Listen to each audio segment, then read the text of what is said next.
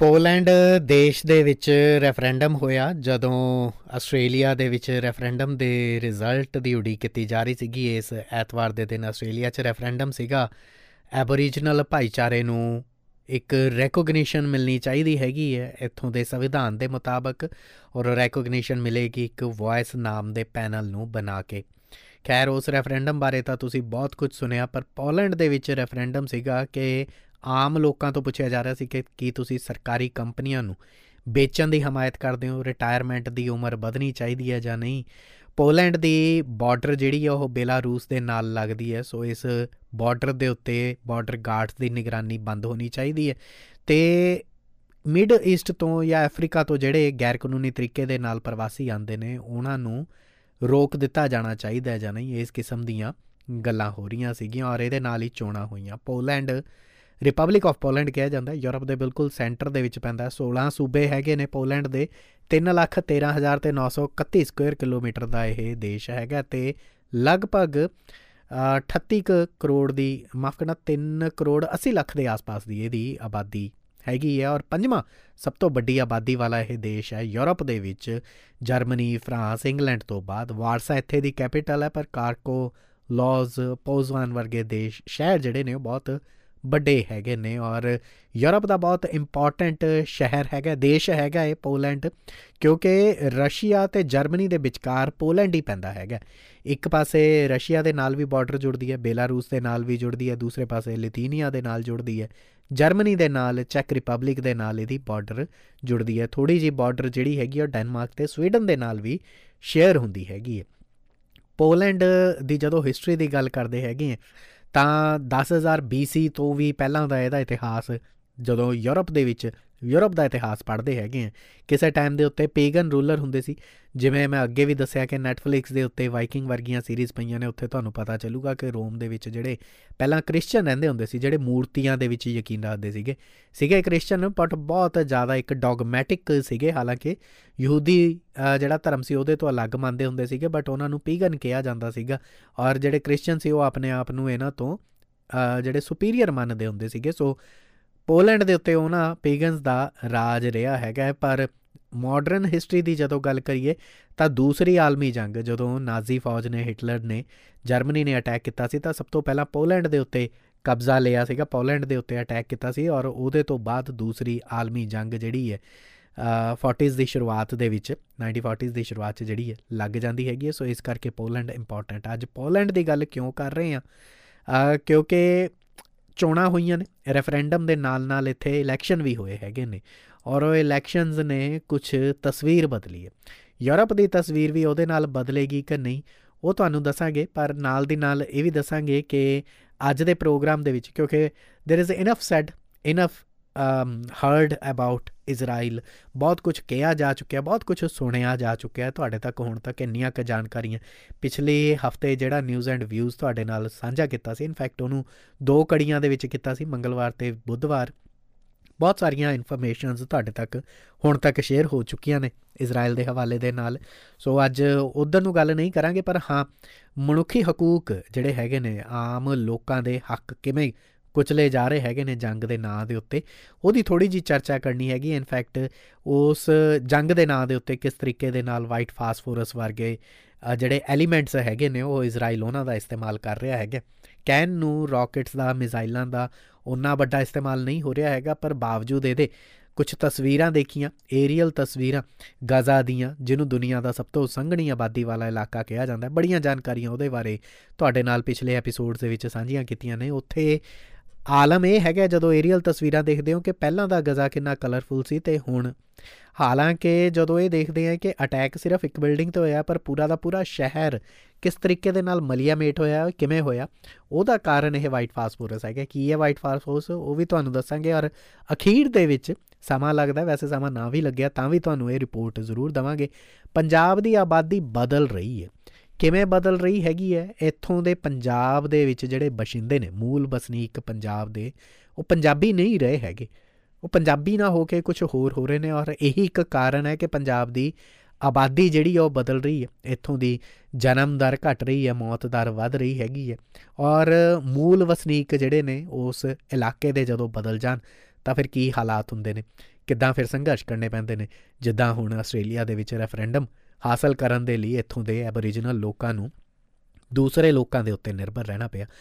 ਸੋ ਇਹ ਸਾਰੀਆਂ ਜਾਣਕਾਰੀਆਂ ਅੱਜ ਦੇ ਪ੍ਰੋਗਰਾਮ ਦੇ ਵਿੱਚ ਤੁਹਾਡੇ ਨਾਲ ਸਾਂਝੀਆਂ ਕਰਾਂਗੇ ਜੀ। ਕਾਫੀ ਇਨਫੋਰਮੇਟਿਵ ਹੋਣਗੀਆਂ, ਬੜੀਆਂ ਸਾਦੀਆਂ ਜੀਆਂ। ਜੋ ਸਾਡਾ ਸਟਾਈਲ ਹੈਗਾ, ਜੋ ਸਾਡਾ ਇਸ ਪ੍ਰੋਗਰਾਮ ਦੀ ਸ਼ੈਲੀ ਹੈਗੀ ਹੈ ਕਿ ਬਹੁਤ ਸੌਖੀ ਸੁਖਾਲੀ ਭਾਸ਼ਾ ਦੇ ਵਿੱਚ ਤੁਹਾਡੇ ਤੱਕ ਇਹ ਇੰਟਰਨੈਸ਼ਨਲ ਪੋਲੀਟਿਕਸ ਨੂੰ ਜਾਂ ਫਿਰ ਜੀਓ ਪੋਲੀਟਿਕਸ ਦੇ ਉਹ ਮਸਲੇ ਜਿਹੜੇ ਨੇ ਤੁਹਾਡੇ ਤੱਕ ਲੈ ਕੇ ਆਈਦੇ ਨੇ, ਤਾਂ ਕਿ ਤੁਸੀਂ ਸਮਝ ਸਕੋ ਕਿ ਦੁਨੀਆ ਭਰ ਦੇ ਵਿੱਚ ਕੀ ਹੋ ਵਿਚਰ ਰਿਹਾ। ਵੈਸੇ ਅੱਜ ਦੀ ਤਰੀਕ ਦੇ ਵਿੱਚ ਦੁਨੀਆ ਭਰ ਦੇ ਨਾ ਜੀਓ ਪੋਲੀਟੀਕਲ ਮਸਲਿਆਂ ਤੋਂ ਆਮ ਆਦਮੀ ਵੀ ਜਿਹੜਾ ਹੈਗਾ ਉਹ ਬਚ ਨਹੀਂ ਸਕਦਾ ਹੈਗਾ।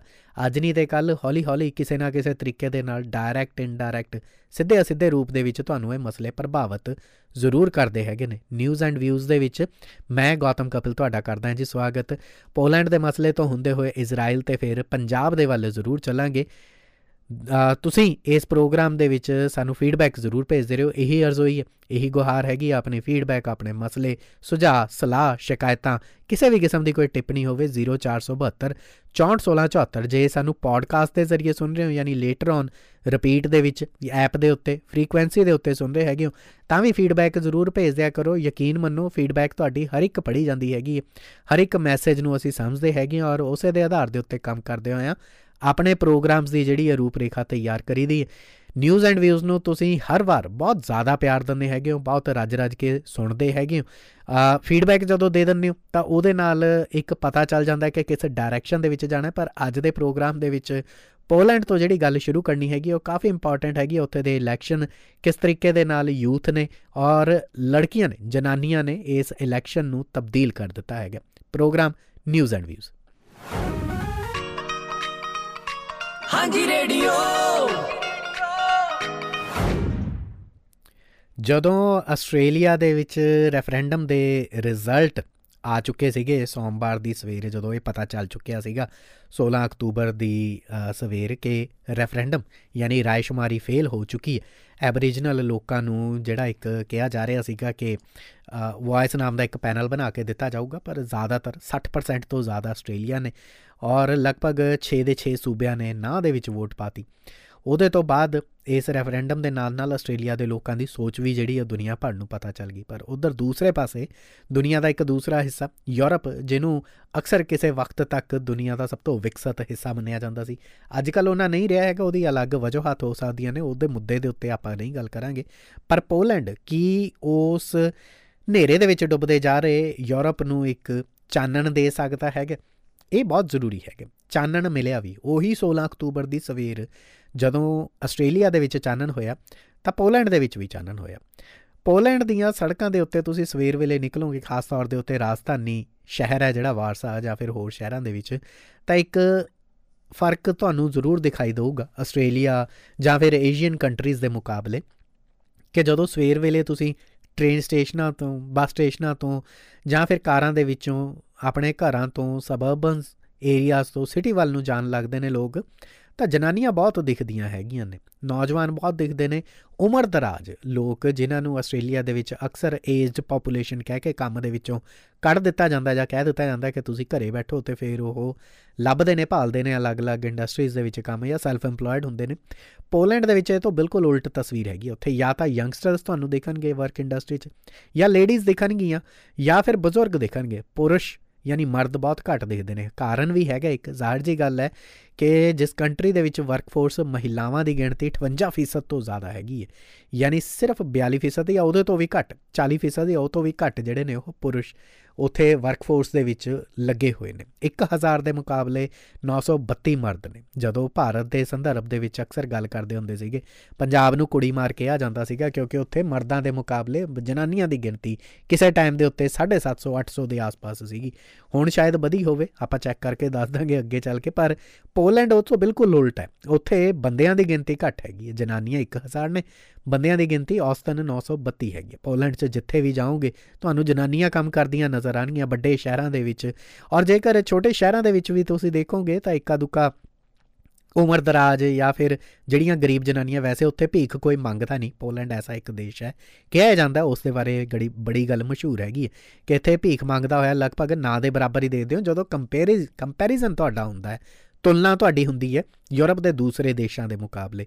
ਪਰ ਜਦੋਂ ਤੁਸੀਂ ਛੋਟਿਆਂ ਇਲਾਕਿਆਂ ਦੇ ਵਿੱਚ, ਛੋਟਿਆਂ ਸ਼ਹਿਰਾਂ 'ਚ, ਰਿਮੋਟ ਸਿਟੀਜ਼ ਦੇ ਵਿੱਚ ਜਾਂਦੇ ਹੋ, ਉੱਥੇ ਵੀ ਜਨਾਨੀਆਂ ਹੀ ਕੰਮ ਕਰਦੀਆਂ। ਬੇਸ਼ੱਕ ਫੁੱਲ ਵੇਚਦੀਆਂ ਹੋਣ, ਪੋਲਿਸ਼ ਬ੍ਰੈਡ ਵੇਚਦੀਆਂ ਹੋਣ, ਜਾਂ ਫਿਰ ਸਰਦੀ ਦਾ ਮੌਸਮ ਬਹੁਤ ਰਹਿੰਦਾ ਹੈ ਤਾਂ ਗਰਮ ਜੁਰਾਬਾਂ ਬਣਾ ਕੇ ਵੇਚਦੀਆਂ ਹੈਗੀਆਂ ਨੇ। ਇਹ ਪੋਲੈਂਡ ਦੀ ਤਸਵੀਰ ਹੈਗੀ ਔਰ ਇਹੀ ਜਨਾਨੀਆਂ ਨੇ, ਇਹੀ ਨੌਜਵਾਨਾਂ ਨੇ 14 ਅਕਤੂਬਰ ਨੂੰ ਪੋਲੈਂਡ ਦੇ ਇਲੈਕਸ਼ਨ ਹੋਏ ਔਰ ਦੇਸ਼ ਦਾ ਭਵਿੱਖ ਬਚਾ ਲਿਆ। ਇਹ ਕਿਹਾ ਜਾ ਰਿਹਾ ਪੋਲੈਂਡ ਦੇ ਮੀਡੀਆ ਦੇ ਵਿੱਚ।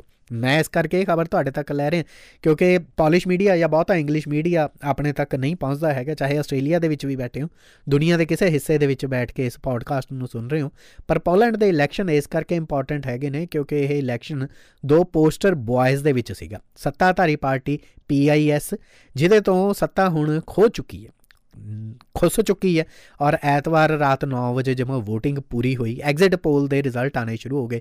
ਅਗਲੇ 2 ਘੰਟਿਆਂ ਦੇ ਵਿੱਚ ਅਪੋਜੀਸ਼ਨ ਦੇ ਲੀਡਰ ਜਿਹੜੇ ਸੀਗੇ ਉਹਨਾਂ ਨੇ ਐਲਾਨ ਵੀ ਕਰਤਾ ਕਿ ਅਸੀਂ ਜਿੱਤ ਗਏ ਹੈਗੇ ਹਾਂ। ਕਿਵੇਂ ਜਿੱਤ ਗਏ ਹਾਂ? ਜਿੱਤ ਤਾਂ ਨਹੀਂ ਹੈਗੇ ਸਿੱਧੇ ਤਰੀਕੇ ਦੇ ਨਾਲ, ਪਰ ਬਾਵਜੂਦ ਇਸ ਦੇ ਉਹਨਾਂ ਨੇ ਆਪਣੀ ਜਿੱਤ ਐਲਾਨ ਕਰਤੀ। ਔਰ 1989 ਤੋਂ ਬਾਅਦ ਇਹਨਾਂ ਇਲੈਕਸ਼ਨ ਦੇ ਵਿੱਚ, ਜਿਹੜੇ ਆਮ ਇਲੈਕਸ਼ਨ ਹੁੰਦੇ ਨੇ ਪੋਲੈਂਡ ਦੇ ਵਿੱਚ, ਅਸੈਂਬਲੀ ਇਲੈਕਸ਼ਨ ਹੁੰਦੇ ਨੇ, ਉਹਨਾਂ 'ਚ ਸਭ ਤੋਂ ਵੱਧ ਪੋਲਿੰਗ ਜਿਹੜੀ ਹੋਈ ਹੈ ਇਸ ਵਾਰ ਹੋਈ ਸੀਗੀ ਜਦੋਂ 14 ਅਕਤੂਬਰ ਦੇ ਦਿਨ ਵੋਟਾਂ ਲੋਕਾਂ ਨੇ ਪਾਈਆਂ ਸੀਗੀਆਂ। ਪੋਲਿਸ਼ ਮੀਡੀਆ ਦੇ ਮੁਤਾਬਕ ਆਲਮੋਸਟ 73% ਲੋਕਾਂ ਨੇ ਦੇਸ਼ ਦੀ ਇਸ ਨਵੀਂ ਪਾਰਲੀਮੈਂਟ ਨੂੰ ਚੁਣਨ ਦੇ ਲਈ ਵੋਟਾਂ ਪਾਈਆਂ। ਪੋਲੈਂਡ ਦੇ ਵਿੱਚ 5 ਸੂਬੇ ਹੈਗੇ ਨੇ ਔਰ 55% ਤੋਂ ਜ਼ਿਆਦਾ ਵੋਟਿੰਗ ਵੀ ਉੱਥੇ ਨਹੀਂ ਸੀ ਹੁੰਦੀ ਹੈਗੀ। ਪਰ ਇਸ ਵਾਰ 73% ਤੋਂ ਜ਼ਿਆਦਾ, ਮਾਫ ਕਰਨਾ, 5 ਸੂਬੇ ਨਹੀਂ, 5 ਚੋਣਾਂ ਦੇ ਵਿੱਚ 55% ਤੋਂ ਜ਼ਿਆਦਾ ਕਦੇ ਵੋਟਿੰਗ ਨਹੀਂ ਸੀ ਹੋਈ। ਐਤਕੀ 73% ਤੋਂ ਜ਼ਿਆਦਾ ਹੋਈ ਹੈ। ਔਰ ਇਹ ਗੱਲ ਵੀ ਇਲੈਕਸ਼ਨ ਕਮਿਸ਼ਨ ਨੇ ਕਹੀ ਹੈ ਕਿ ਇਸ ਵਾਰ ਨੌਜਵਾਨ ਜਿਹੜੇ ਸ਼ਮੂਲੀਅਤ ਕਰਕੇ ਗਏ ਨੇ, ਆਸਟ੍ਰੇਲੀਆ ਦੀ ਤਰ੍ਹਾਂ ਉੱਥੇ ਕੰਪਲਸਰੀ ਤਾਂ ਹੈ ਨਹੀਂ ਵੋਟਾਂ ਪਾਉਣਾ, ਪਰ ਨੌਜਵਾਨਾਂ ਨੇ ਜਿਹੜੀ ਸ਼ਮੂਲੀਅਤ ਦਿਖਾਈ ਹੈ ਉਹ ਬੜੀ ਖਾਸ ਹੈਗੀ ਹੈ।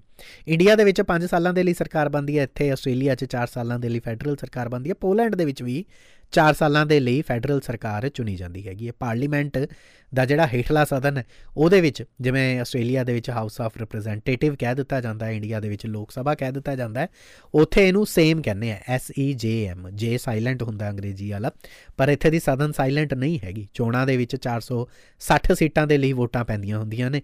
460 ਦੇ ਵਿੱਚੋਂ ਜਿਹੜਾ ਵੀ 231 ਸੀਟਾਂ ਲੈ ਗਿਆ ਉਹਦੀ ਸਰਕਾਰ ਉੱਥੇ ਬਣ ਜਾਂਦੀ ਹੈਗੀ ਹੈ। ਉੱਪਰਲਾ ਸੈਨੇਟ ਹੁੰਦਾ ਹੈ, ਉੱਪਰਲਾ ਸਦਨ, ਜਿਹਨੂੰ ਇੰਡੀਆ ਦੇ ਵਿੱਚ ਰਾਜ ਸਭਾ ਕਹਿ ਦਿੱਤਾ ਜਾਂਦਾ, ਇੱਥੇ ਵੀ ਸੈਨੇਟ ਕਹਿ ਦਿੰਦੇ ਆਸਟ੍ਰੇਲੀਆ 'ਚ, ਪਰ ਉਹਦੇ ਲਈ 100 ਸੀਟਾਂ ਹੁੰਦੀਆਂ ਨੇ। ਉਹਦੇ ਲਈ ਵੀ ਬਰਾਬਰ ਇਹ ਵੋਟਿੰਗ ਹੋਈ ਹੈਗੀ ਹੈ। ਉਹ ਡਾਇਰੈਕਟ ਵੋਟਿੰਗ ਨਹੀਂ ਹੁੰਦੀ, ਜਿਹੜੇ ਚੁਣ ਜਾਂਦੇ ਨੇ ਲੈਜਿਸਲੇਟਰ ਉਹ ਗਾਹਾਂ ਫਿਰ ਉਹਦੀ ਚੋਣ ਕਰਦੇ ਨੇ। ਜ਼ਾਹਰ ਹੈ ਕਿ ਦੁਨੀਆ ਦੇ ਜ਼ਿਆਦਾਤਰ ਡੈਮੋਕ੍ਰੇਸੀਜ਼ ਇਸੇ ਤਰੀਕੇ ਦੇ ਨਾਲ ਕੰਮ ਕਰਦੀਆਂ। ਪਰ ਐਗਜ਼ਿਟ ਪੋਲ ਜਿਹੜੇ ਹੋਏ ਸੀਗੇ ਉਹ 'ਚ ਕਹਿ ਰਹੇ ਸੀਗੇ ਕਿ ਜਿਹੜੀ PIS ਪਾਰਟੀ ਹੈ, ਜਿਹੜੀ ਕਿ ਮੌਜੂਦਾ ਸੱਤਾਧਾਰੀ ਪਾਰਟੀ ਹੈਗੀ ਹੈ, ਯਾਰੋਸਲਾਵ ਕਚਿੰਸਕੀ ਉੱਥੇ ਦੇ ਜਿਹੜੇ ਪ੍ਰਾਈਮ ਮਿਨਿਸਟਰ ਸੀਗੇ, ਲਾਅ ਐਂਡ ਜਸਟਿਸ ਪਾਰਟੀ ਹੈਗੀ ਉਹਦਾ ਨਾਮ, ਬਟ ਜਦੋਂ ਪੋਲਿਸ਼ ਲੈਂਗੁਏਜ ਦੇ ਵਿੱਚ ਤੁਸੀਂ ਟਰਾਂਸਲੇਟ ਕਰਦੇ ਹੋ ਤਾਂ PIS ਨਿਕਲ ਕੇ ਆਉਂਦਾ ਹੈ। ਸੇਮ ਦੇ ਵਿੱਚ ਲਗਭਗ 200 ਸੀਟਾਂ ਇਹਨਾਂ ਨੂੰ ਲੱਗ ਰਿਹਾ ਸੀਗਾ ਕਿ ਇਕੱਲੇ ਹੀ ਲੈ ਜਾਣਗੇ।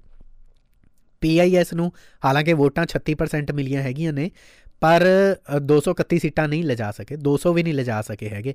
ਮੋਟਾ ਜਿਹਾ ਜਿਹੜਾ BBC ਦੇ ਇਨੀਸ਼ੀਅਲ ਅੰਦਾਜ਼ੇ ਸੀਗੇ, PIS 196 ਸੀਟਾਂ ਦੇ ਉੱਤੇ ਕੰਟੇਨਡ ਹੋ ਗਈ, ਉੱਥੇ ਦੱਸੀ ਗਈ ਹੈਗੀ। ਪਰ ਜੇ PIS ਦੇ ਕੋਲ ਘੱਟ ਸੀਟਾਂ ਹੈਗੀਆਂ ਨੇ ਤਾਂ ਫਿਰ ਕਿਹੜੀ ਪਾਰਟੀ ਹੈ ਜਿਹੜੀ ਉੱਥੇ ਸਰਕਾਰ ਬਣਾਊਗੀ?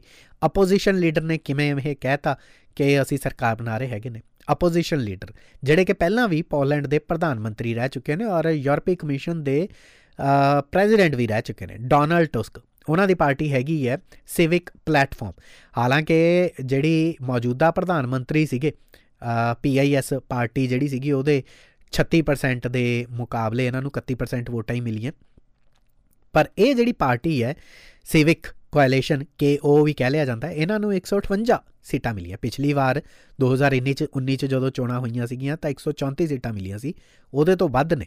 ਔਰ ਜਿਹੜੀ PIS ਸੀ ਉਹਨੂੰ ਪਿਛਲੀ ਵਾਰ 235 ਮਿਲੀਆਂ ਸੀ, ਸੋ ਇਸ ਵਾਰ 196 ਤੇ ਕੰਟੇਨਡ ਰਹਿ ਗਈ ਹੈ। ਪਰ ਸਿਵਿਕ ਕੋਐਲੀਸ਼ਨ ਦਾ ਇਹ ਕਹਿਣਾ ਹੈਗਾ ਹੈ ਕਿ ਉਹ ਰਲ ਕੇ ਸਰਕਾਰ ਬਣਾ ਲੈਣਗੇ। ਇੱਕ ਤਾਂ ਥਰਡ ਵੇ ਜਿਹੜੀ PSL ਪਾਰਟੀ ਹੈ ਅਤੇ ਇੱਕ ਲੈਫਟ ਵਿੰਗ ਦੱਖਣ ਪੰਥੀ ਪਾਰਟੀ ਹੈ PIS, ਜਿਹਨੂੰ ਹਾਰ ਮਿਲੀ ਹੈ, ਰਾਈਟ ਕਹਿ ਦਿੰਦੇ ਆ, right winger party, typical right winger party, ਔਰ ਜਿਨ੍ਹਾਂ ਦੇ ਉੱਤੇ ਇਲਜ਼ਾਮ ਵੀ ਲੱਗ ਰਿਹਾ ਸੀਗਾ ਕਿ ਇਸ ਵਾਰ ਇਲੈਕਸ਼ਨਸ ਦੇ ਨਾਲ ਜਿਹੜੇ 4 ਅਹਿਮ ਸਵਾਲ ਛੱਡੇ ਹੈਗੇ ਨੇ, ਜਿਹੜੇ ਰੈਫਰੈਂਡਮ ਦੇ ਲਈ ਉਹਨਾਂ ਨੇ ਲੋਕਾਂ ਤੋਂ ਸਵਾਲ ਕੀਤੇ ਨੇ ਕਿ ਕੀ ਤੁਸੀਂ ਸਰਕਾਰੀ ਬਿਕਰੀ ਦੇ ਸਮਰਥਕ ਹੈਗੇ ਹੋ ਕਿ ਰਿਟਾਇਰਮੈਂਟ ਦੀ ਉਮਰ ਵਧਣੀ ਚਾਹੀਦੀ ਹੈ, ਕਿ ਬੇਲਾਰੂਸ ਦੇ ਵਿੱਚ ਦੇ ਨਾਲ ਜਿਹੜੀ ਬਾਰਡਰ ਲੱਗਦੀ ਹੈ ਉਹਦੇ 'ਤੇ ਬਾੜ ਲੱਗਣੀ ਚਾਹੀਦੀ ਹੈ, ਜਾਂ EU ਦੇ ਨਾਲ ਜਿਹੜੀ ਡੀਲ ਹੈ ਉਹ 'ਚ ਰਿਫਿਊਜੀਆਂ ਨੂੰ ਲਿਆ ਜਾਵੇ ਜਾਂ ਨਹੀਂ। ਤਾਂ ਜਿਹੜੀ ਇਹ ਲੈਫਟਿਸਟ ਪਾਰਟੀਆਂ ਸੀ ਇਹਨਾਂ ਦਾ ਕਹਿਣਾ ਸੀ ਕਿ ਲੋਕਾਂ ਦਾ ਅਸਲ 'ਚ ਧਿਆਨ ਬਦਲਿਆ, ਤੁਸੀਂ ਮਹਿੰਗਾਈ ਦੇ ਉੱਤੇ ਗੱਲ ਨਹੀਂ ਕਰ ਰਹੇ, ਤੁਸੀਂ ਰੁਜ਼ਗਾਰੀ ਦੇ ਉੱਤੇ ਗੱਲ ਨਹੀਂ ਕਰ ਰਹੇ ਹੈਗੇ, ਤੁਸੀਂ ਲੋਕਾਂ ਦਾ ਧਿਆਨ ਬਦਲ ਰਹੇ ਹੋ ਇੰਟਰਨੈਸ਼ਨਲ ਮੁੱਦਿਆਂ ਦੇ ਉੱਤੇ ਗੱਲ ਕਰਕੇ। ਅਕਸਰ ਇੱਦਾਂ ਹੀ ਹੁੰਦਾ, ਇੰਟਰਨੈਸ਼ਨਲ ਮੁੱਦਿਆਂ ਦੇ ਉੱਤੇ ਹੀ ਗੱਲ ਕੀਤੀ ਜਾਂਦੀ ਹੈਗੀ ਹੈ ਜਦੋਂ ਤੁਸੀਂ ਧਿਆਨ ਬਦਲਣਾ ਹੁੰਦਾ ਹੈਗਾ। ਆਸਟ੍ਰੇਲੀਆ ਦੇ ਵਿੱਚ ਅਕਸਰ ਐਨਵਾਇਰਮੈਂਟ ਦੇ ਮੁੱਦੇ ਆ ਜਾਂਦੇ ਨੇ, ਜਾਂ ਫਿਰ ਅਮਰੀਕਾ, ਰਸ਼ੀਆ, ਇਸ ਵਾਰ ਇਜ਼ਰਾਈਲ ਚੋਣਾਂ ਦੇ ਵਿੱਚ ਆ ਜਾਏਗਾ। ਭਾਰਤ ਦੇ ਵਿੱਚ ਅਕਸਰ ਪਾਕਿਸਤਾਨ ਆ ਜਾਂਦਾ ਹੈਗਾ, ਚੀਨ ਆ ਜਾਂਦਾ। ਇੰਟਰਨੈਸ਼ਨਲ ਮੁੱਦਿਆਂ ਦੇ ਨਾਲ ਉੱਥੋਂ ਦੇ ਆਮ ਲੋਕਾਂ ਨੂੰ ਉਲਝਾਇਆ ਭਰਮਾਇਆ ਜ਼ਰੂਰ ਜਾਂਦਾ ਹੁੰਦਾ। ਪੋਲੈਂਡ ਦੇ ਵਿੱਚ ਭਰਮਾ ਨਹੀਂ ਸਕੇ ਹੈਗੇ। ਇਸੇ ਦੇ ਕਰਕੇ ਜਿਹੜੀ ਸੱਤਾਧਾਰੀ ਸਰਕਾਰ ਸੀਗੀ ਉਹਨਾਂ ਨੂੰ ਖਾਸ ਤੌਰ 'ਤੇ ਦੋ ਵੱਡੇ ਸ਼ਹਿਰ ਕ੍ਰਾਕਾਓ ਅਤੇ ਵਾਰਸਾ, ਇੱਥੇ ਜਦੋਂ ਨੌਜਵਾਨਾਂ ਦੇ ਨਾਲ ਜਿਹੜੀ ਮੈਂ ਕੁਛ ਇੰਟਰਵਿਊਜ਼ ਦੇਖੀਆਂ ਨੇ ਉਹਦੇ 'ਚ ਇਹ ਜ਼ਰੂਰ ਦੇਖਿਆ ਕਿ ਨੌਜਵਾਨਾਂ ਦਾ ਰੁਝਾਨ ਇਹਨਾਂ ਰਾਈਟ ਵਿੰਗਰ ਪਾਰਟੀਆਂ ਦੇ ਵੱਲ ਹੈ ਨਹੀਂ। ਜਾਂ ਤਾਂ ਆਹ ਜਿਹੜੀ ਦੀ ਥਰਡ ਪਾਰਟੀ ਹੈਗੀ ਜਾਂ ਫਿਰ ਨਿਊ ਲੈਫਟ ਪਾਰਟੀ, ਇਹਨਾਂ ਦੇ ਵੱਲ ਲੋਕ ਖਾਸ ਤੌਰ 'ਤੇ ਨੌਜਵਾਨ ਔਰ ਜਨਾਨੀਆਂ ਜਿਹੜੀਆਂ ਨੇ ਉਹ ਝੁਕੀਆਂ ਹੋਈਆਂ ਦਿਖਾਈ ਦੇ ਰਹੀਆਂ ਨੇ। ਰਾਸ਼ਟਰਵਾਦੀ ਪਾਰਟੀ ਹੈ ਜਿਹੜੀ PIS ਪਾਰਟੀ ਹੈ, ਕਚਿੰਸਕੀ ਦੀ ਪਾਰਟੀ ਹੈ, ਉਹਦੇ ਕੋਲ ਇਕੱਲਿਆਂ ਦੇ ਕੋਲ ਇੰਨੀਆਂ ਸੀਟਾਂ ਹੈ ਨਹੀਂ, ਅਤੇ ਟੁਸਕ ਦੀ ਪਾਰਟੀ ਜਿਹੜੀ ਹੈਗੀ ਹੈ ਉਹ ਡੈਫੀਨੇਟਲੀ ਕੋਐਲੀਸ਼ਨ ਕਰਨ ਨੂੰ ਤਿਆਰ ਹੈਗੇ ਨੇ। ਇਨਫੈਕਟ ਜਿਹੜੀ PIS ਪਾਰਟੀ ਹੈ ਕਹਿੰਦੇ ਨੇ ਕਿ ਜਨਾਨੀਆਂ ਦੇ ਨਾਲ ਵਿਰੋਧਤਾ ਇਹਨੇ ਇਸ ਕਰਕੇ ਖੱਟ ਲਈ ਕਿਉਂਕਿ ਇਸ ਪਾਰਟੀ ਦਾ ਚਰਚ ਤੋਂ ਕਾਫੀ ਜ਼ਿਆਦਾ ਇਹਨਾਂ ਦਾ, ਕਿਉਂਕਿ ਰਾਈਟ ਵਿੰਗਰ ਹੈਗੇ ਨੇ ਅਤੇ ਚਰਚ ਨੂੰ ਬਹੁਤ ਜ਼ਿਆਦਾ ਤਾਕਤ ਦਿੰਦੇ ਨੇ। ਅਤੇ ਉੱਧਰ ਲੈਫਟਿਸਟ ਪਾਰਟੀ ਜਿਹੜੀ ਉਹ ਕਹਿੰਦੇ ਸੀਗੇ ਕਿ ਜਿੱਦਣ ਅਸੀਂ ਸਰਕਾਰ ਦੇ ਵਿੱਚ ਆ ਗਏ ਜਾਂ ਅਸੀਂ ਕੋਐਲੀਸ਼ਨ 'ਚ ਆ ਗਏ, ਅਸੀਂ ਸਭ ਤੋਂ ਪਹਿਲਾਂ ਚਰਚ ਦੇ ਉੱਤੇ ਟੈਕਸ ਲਗਾ ਦਾਂਗੇ। ਲੋਕਾਂ ਨੂੰ ਇਹ ਗੱਲ ਪਸੰਦ ਆ ਗਈ। ਦੂਸਰਾ, ਚਰਚ ਦੇ ਹਮਾਇਤੀ ਹੈਗੇ ਨੇ ਸਰਕਾਰ ਜਿਹੜੀ ਸੀਗੀ, PIS ਪਾਰਟੀ ਜਿਹੜੀ ਸੀਗੀ, ਇਸ ਕਰਕੇ ਉਹ ਕਹਿੰਦੀ ਕਿ ਜਨਾਨੀਆਂ ਜਿਹੜੀਆਂ ਨੇ ਐਬੋਰਸ਼ਨ ਨਹੀਂ ਕਰਾ ਸਕਦੀਆਂ ਕਿਉਂਕਿ ਕ੍ਰਿਸਚੈਨਿਟੀ ਦੇ ਵਿੱਚ ਬਾਈਬਲ ਦੇ ਮੁਤਾਬਕ ਗਰਭਪਾਤ ਜਿਹੜਾ ਉਹ ਇੱਕ ਪਾਪ ਹੈਗਾ ਹੈ। ਜਨਾਨੀਆਂ ਜਿਹੜੀਆਂ ਕਿ ਇਸ ਦੇਸ਼ ਦੇ ਵਿੱਚ ਬਹੁਤਾਤ ਦੇ ਵਿੱਚ ਹੈਗੀਆਂ ਨੇ ਉਹਨਾਂ ਨੂੰ ਇਹ ਗੱਲ ਪਸੰਦ ਨਹੀਂ ਆਈ ਹੈਗੀ। ਇਨਫੈਕਟ ਪਿਛਲੇ ਇੱਕ ਦਹਾਕੇ ਤੋਂ ਲਗਾਤਾਰ ਇਸ ਮੁੱਦੇ ਦੇ ਉੱਤੇ ਪ੍ਰਦਰਸ਼ਨ ਵੀ ਹੋ ਰਹੇ ਹੈਗੇ ਨੇ ਪੋਲੈਂਡ ਦੇ ਵਿੱਚ ਕਿ ਤੁਸੀਂ ਜਿਹੜਾ ਗਰਭਪਾਤ ਦਾ ਕਾਨੂੰਨ ਹੈਗਾ ਉਹਨੂੰ ਲਚੀਲਾ ਕਿਉਂ ਨਹੀਂ ਬਣਾਉਂਦੇ। ਔਰ ਇਸੇ ਮੁੱਦੇ ਨੂੰ ਫੜਿਆ ਟੁਸਕ ਦੀ ਪਾਰਟੀ ਨੇ, ਦੀ ਥਰਡ ਨੇ, ਨਿਊ ਲੈਫਟ ਨੇ, ਇਹ ਕੋਐਲੀਸ਼ਨ ਪਾਰਟੀਆਂ ਨੇ ਰਲ ਕੇ ਕਿਹਾ, ਕਹਿੰਦੇ ਕਿ ਠੀਕ ਹੈ ਅਸੀਂ ਗਰਭਪਾਤ ਦੇ ਕਾਨੂੰਨ ਨੂੰ ਲਚੀਲਾ ਬਣਾਵਾਂਗੇ, ਪਾਰਟੀਆਂ ਦੇ ਏਜੰਡਿਆਂ ਨੂੰ ਖੁੱਲ੍ਹ ਕੇ ਰੱਖਾਂਗੇ ਔਰ ਟੀਚਰਸ ਦੀ ਸੈਲਰੀ ਵਧਾਵਾਂਗੇ, ਮੀਡੀਆ ਨੂੰ ਆਜ਼ਾਦ ਕਰਾਂਗੇ ਔਰ ਖਾਸ ਤੌਰ ਦੇ ਉੱਤੇ ਸਿੱਖਿਆ ਦੇ ਉੱਤੇ ਜਾਂ ਸਿਹਤ ਦੇ ਉੱਤੇ ਪੈਸੇ ਖਰਚਾਂਗੇ। ਔਰ ਇਹ ਪੈਸਾ ਕਿੱਥੋਂ ਆਊਗਾ? ਚਰਚਾਂ ਦੇ ਉੱਤੇ ਅਸੀਂ ਟੈਕਸ ਲਗਾਵਾਂਗੇ। ਇਹ ਗੱਲ ਨੌਜਵਾਨਾਂ ਨੂੰ ਪਸੰਦ ਆਈ, ਜਨਾਨੀਆਂ ਨੂੰ ਪਸੰਦ ਆਈ ਔਰ ਯੂਰਪ ਦੇ ਵਿੱਚ ਲਗਭਗ ਇਸੇ ਕਿਸਮ ਦੀ ਹੁਣ ਤਸਵੀਰ ਦਿਖਾਈ ਜਾ ਰਹੀ ਹੈਗੀ ਹੈ। ਖੈਰ ਇਹ ਤਸਵੀਰ ਯੂਰਪ ਨੂੰ ਇੱਕ ਰੇ ਆਫ ਹੋਪ ਵੀ ਦੇ ਰਹੀ ਹੈ, ਖਾਸ ਤੌਰ ਦੇ ਉੱਤੇ ਹੰਗਰੀ ਵਰਗੇ ਕੱਟੜ ਦੇਸ਼ ਨੇ ਜਿੱਥੇ ਹੁਣ ਲੋਕ ਪਹਿਲਾਂ ਤਾਂ ਕੱਟੜ ਸਰਕਾਰ ਨੂੰ ਚੁਣ ਬੈਠੇ ਅਤੇ ਹੁਣ ਪਛਤਾ ਰਹੇ ਹੈਗੇ ਨੇ। ਇਟਲੀ ਵੀ ਖੈਰ ਉਹਦੇ ਵਿੱਚੋਂ ਇੱਕੋ ਹੀ ਹੈ, ਪਰ BJP ਦੇ ਜਿਹੜੇ ਕੁਛ ਸਮਰਥਕ ਹੈਗੇ ਨੇ ਉਹਨਾਂ ਨੂੰ ਇਹ ਗੱਲ ਪਸੰਦ ਨਹੀਂ ਆਉਣੀ ਹੈਗੀ ਕਿਉਂਕਿ ਜਾਰਜੀਆ ਮੈਲੋਨੀ ਜਿਹੜੀ ਨੇ ਉਹਨਾਂ ਦੀ ਅੱਜ ਕੱਲ੍ਹ ਟਿਕਟੋਕ ਦੇ ਉੱਤੇ, ਇੰਸਟਾਗ੍ਰਾਮ ਦੇ ਉੱਤੇ ਮੋਦੀ ਸਾਹਿਬ ਦੇ ਨਾਲ ਮੀਮਸ ਬਹੁਤ ਬਣ ਰਹੇ ਹੈਗੇ ਨੇ ਕਿ ਦੋਸਤੀ ਹੈਗੀ ਹੈ। ਪਰ ਕੱਟੜ ਸਰਕਾਰ ਹੈਗੀ ਹੈ ਜਿਹੜੀ ਕਹਿੰਦੀ ਹੈ ਕਿ ਅਸੀਂ ਮਾਈਗਰੈਂਟਸ ਨੂੰ ਦਾਖਲੇ ਨਹੀਂ ਦੇਣੇ ਹੈਗੇ। ਖੈਰ ਇੰਡੀਆ ਦਾ ਮੀਡੀਆ ਇਹ ਗੱਲ ਨਹੀਂ ਦੱਸੂਗਾ ਇਟਲੀ ਦੇ ਬਾਰੇ। ਬਹੁਤ ਸਾਰੀਆਂ ਗੱਲਾਂ ਹੈਗੀਆਂ ਜਿਹੜੀਆਂ ਯੂਰਪੀਅਨ ਦੇਸ਼ਾਂ ਦੇ ਬਾਰੇ ਛੁਪੀਆਂ ਰਹਿ ਜਾਂਦੀਆਂ ਹੈਗੀਆਂ ਨੇ। ਅਕਸਰ ਯੂਰਪੀ ਦੇਸ਼ ਇਹਨਾਂ ਗੱਲਾਂ ਨੂੰ ਲੁਕੋ ਲੈਂਦੇ ਹੈਗੇ ਨੇ। ਉਦਾਹਰਨ ਦੇ ਤੌਰ ਦੇ ਉੱਤੇ ਯੂਰਪੀਅਨ ਮੀਡੀਆ, ਆਸਟ੍ਰੇਲੀਅਨ ਮੀਡੀਆ ਇਸ ਵਕਤ ਇਹ ਗੱਲ ਨਹੀਂ ਦੱਸ ਰਿਹਾ ਹੈਗਾ ਕਿ ਜੋ ਕੁਛ ਹਾਲਾਤ ਇਜ਼ਰਾਈਲ ਦੇ ਵਿੱਚ ਬਣੇ ਹੋਏ ਨੇ ਉਹਦੇ ਬਾਰੇ ਉਹ ਚੁੱਪੀ ਕਿਉਂ ਧਾਰੀ ਬੈਠੇ ਨੇ। ਠੀਕ ਹੈ, 7 ਅਕਤੂਬਰ ਨੂੰ ਹਮਾਸ ਨੇ ਹਮਲੇ ਕੀਤੇ। ਹਮਾਸ ਇੱਕ ਅੱਤਵਾਦੀ ਸੰਗਠਨ ਹੈ, ਇਹਦੇ ਬਾਰੇ ਇਹ ਗੱਲ ਸਮਝ ਲਓ। ਪਿਛਲੀ ਵਾਰ ਵੀ ਐਪੀਸੋਡ ਦੇ ਵਿੱਚ ਤੁਹਾਨੂੰ ਦੱਸਿਆ ਸੀਗਾ ਕਿ 1980s ਦੇ ਆਖਰੀ ਦੌਰ ਦੇ ਵਿੱਚ ਜਦੋਂ ਯਾਸਰ ਅਰਾਫਾਤ ਫਲਸਤੀਨ ਨੈਸ਼ਨਲ ਅਥਾਰਟੀ ਦੇ ਜਿਹੜੇ ਲੀਡਰ ਹੁੰਦੇ ਸੀਗੇ ਉਹਨਾਂ ਦੀ ਬਣਦੀ ਨਹੀਂ ਸੀ ਹੁੰਦੀ ਕੁਛ ਕੱਟੜ ਲੋਕਾਂ ਦੇ ਨਾਲ। ਉਹ ਕੱਟੜ ਲੋਕਾਂ ਨੇ ਹੌਲੀ ਹੌਲੀ ਆਪਣੀ ਇੱਕ ਆਰਗੇਨਾਈਜੇਸ਼ਨ ਕਰ ਲਈ, ਉਹਦਾ ਨਾਂ ਹਮਾਸ ਰੱਖ ਲਿਆ। ਹਮਾਸ ਹੌਲੀ ਹੌਲੀ ਅੱਤਵਾਦੀ ਸੰਗਠਨ ਬਣ ਗਿਆ। ਅੱਜ ਦੀ ਤਰੀਕ ਦੇ ਵਿੱਚ ਦੁਨੀਆ ਦੇ ਸਭ ਤੋਂ ਵੱਡੇ ਅੱਤਵਾਦੀ ਸੰਗਠਨਾਂ ਦੇ ਵਿੱਚੋਂ ਇੱਕ ਹੈਗਾ ਹੈ ਔਰ ਗਜ਼ਾ ਦੇ ਉੱਤੇ ਕੰਟਰੋਲ ਵੀ ਕਰ ਰਿਹਾ ਕਿਉਂਕਿ PA ਜਿਹੜਾ ਹੈਗਾ ਯਾਨੀ ਫਿਲਸਤੀਨ ਐਸੋਸੀਏਸ਼ਨ ਹੈ ਉਹਦਾ ਵੈਸਟ ਬੈਂਕ ਦੇ ਵਿੱਚ ਕੰਟਰੋਲ ਹੈਗਾ। ਔਰ ਗਜ਼ਾ ਜਿਹੜਾ ਕਿ ਤੁਹਾਨੂੰ ਦੱਸਿਆ ਕਿ ਦੁਨੀਆ ਦੀ ਪਿਛਲੇ ਐਪੀਸੋਡ 'ਚ ਦੱਸਿਆ ਦੁਨੀਆ ਦੀ ਸਭ ਤੋਂ ਸੰਘਣੀ ਆਬਾਦੀ ਵਾਲਾ ਇਲਾਕਾ ਹੈ, ਪਰ ਗਰੀਬ ਇਲਾਕਾ ਹੈਗਾ ਹੈ। ਪਰ ਉੱਥੇ ਲਗਾਤਾਰ ਜਿਹੜਾ ਹਮਾਸ ਦਾ ਕੰਟਰੋਲ ਰਹਿੰਦਾ ਆ ਰਿਹਾ ਔਰ ਹਮਾਸ ਨੇ ਅਟੈਕ ਇਜ਼ਰਾਈਲ 'ਤੇ ਕੀਤੇ ਸੀਗੇ।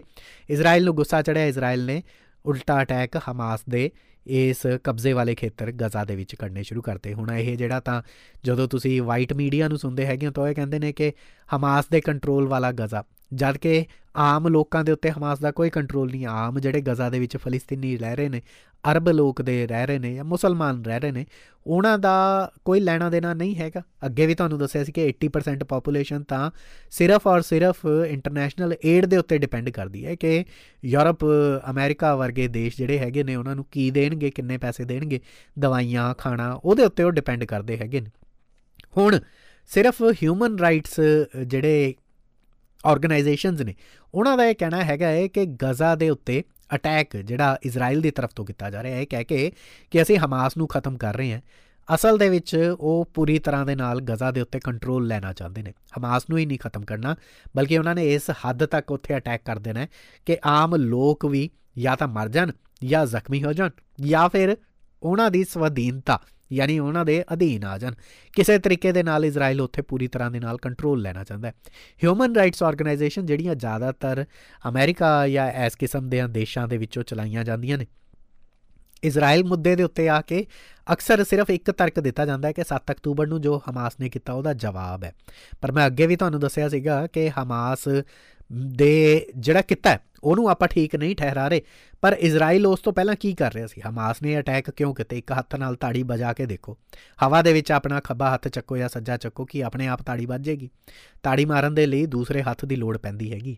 ਹਮਾਸ ਨੇ ਅਟੈਕ ਇਸ ਕਰਕੇ ਕੀਤੇ ਸੀ ਕਿ ਉਹ ਪਿਛਲੇ 1 ਸਾਲਾਂ ਤੋਂ ਅਲ-ਅਕਸਾ ਮਸਜਿਦ ਦੇ ਉੱਤੇ ਇਜ਼ਰਾਈਲ ਦੇ ਜਿਹੜੇ ਫੌਜੀ ਸੀ ਉਹ ਅਕਸਰ ਜਾਂਦੇ ਸੀਗੇ, ਪੈਰਾਂ ਦੇ ਵਿੱਚ ਲੋਕਾਂ ਦੇ ਰਬੜ ਦੀਆਂ ਗੋਲੀਆਂ ਮਾਰ ਦਿੰਦੇ ਸੀਗੇ, ਜਾਂ ਕਈ ਲੋਕਾਂ ਨੂੰ ਇਹ ਕਹਿ ਕੇ ਮਾਰ ਦਿੰਦੇ ਸੀ ਕਿ ਇਹ ਤਾਂ ਹਮਾਸ ਦੇ ਲੜਾਕੇ ਹੈਗੇ ਨੇ ਜੀ, ਇਹਨਾਂ ਨੂੰ ਮਾਰ ਦੇਣਾ ਹੈਗੇ। ਇਨਫੈਕਟ ਇਸ ਟਾਈਮ ਵੀ ਜਦੋਂ ਸਭ ਤੋਂ ਪਹਿਲਾਂ ਅਟੈਕ ਇਜ਼ਰਾਈਲ ਨੇ ਕੀਤਾ ਤਾਂ ਗਜ਼ਾ ਦੇ ਵਿੱਚ ਉੱਥੇ ਦੀ ਯੂਨੀਵਰਸਿਟੀ ਦੇ ਉੱਤੇ ਕੀਤਾ, ਇਹ ਕਹਿ ਕੇ ਕਿ ਇੱਥੋਂ ਤਾਂ ਇੰਜੀਨੀਅਰਸ ਨੂੰ ਟ੍ਰੇਨਿੰਗ ਦਿੱਤੀ ਜਾਂਦੀ ਹੈ। ਉਹ ਇੰਜੀਨੀਅਰਸ ਨੇ ਰਾਕਟ ਛੱਡੇ ਨੇ, 5000 ਰਾਕਟ ਜਿਹੜੇ ਛੱਡੇ ਗਏ ਨੇ ਇਜ਼ਰਾਈਲ ਦੇ ਉੱਤੇ, ਇਹਨਾਂ ਹੀ ਲੋਕਾਂ ਨੇ ਛੱਡੇ ਸੀਗੇ। ਸੋ ਉੱਥੇ ਦੀ ਐਜੂਕੇਸ਼ਨ ਖਤਮ ਕਰ ਦਿਓ, 14 ਮਸਜਿਦਾਂ ਦੇ ਉੱਤੇ ਅਟੈਕ ਕਰਤੇ, ਉੱਥੇ ਦੇ ਵਿਰਸੇ ਨੂੰ ਖਤਮ ਕਰ ਦਿਓ ਅਤੇ ਲੋਕ ਆਪਣੇ ਆਪ ਖਤਮ ਹੋ ਜਾਣਗੇ। ਇਹੀ ਇਜ਼ਰਾਈਲ ਨੇ ਪੋਲਿਸੀ ਅਪਣਾਈ ਹੈ ਅਤੇ ਇਹੀ ਪਹਿਲਾਂ ਇੰਗਲੈਂਡ ਅਪਣਾਉਂਦਾ ਹੁੰਦਾ ਸੀਗਾ। ਖੈਰ, ਇਸੇ ਪੋਲਿਸੀ ਦੇ ਉੱਤੇ ਉਹਨਾਂ ਨੇ ਹੁਣ ਗਜ਼ਾ ਦੇ ਵਿੱਚ ਵਾਈਟ ਫਾਸਫੋਰਸ ਸਿੱਟਣਾ ਵੀ ਸ਼ੁਰੂ ਕਰਤਾ ਹੈ। ਬਹੁਤ ਘੱਟ ਲੋਕ ਇਹ ਤੁਹਾਨੂੰ ਦੱਸਣਗੇ, ਜਾਂ ਵਾਈਟ ਮੀਡੀਆ ਤਾਂ ਤੁਹਾਨੂੰ ਦੱਸੇਗਾ ਹੀ ਨਹੀਂ, ਕਿਉਂਕਿ ਚਿੱਟਾ ਮੀਡੀਆ ਹੈਗਾ ਅਤੇ ਚਿੱਟੇ ਹੀ ਰੰਗ ਦਾ ਇਹ ਵਾਈਟ ਫਾਸਫੋਰਸ ਹੈਗਾ।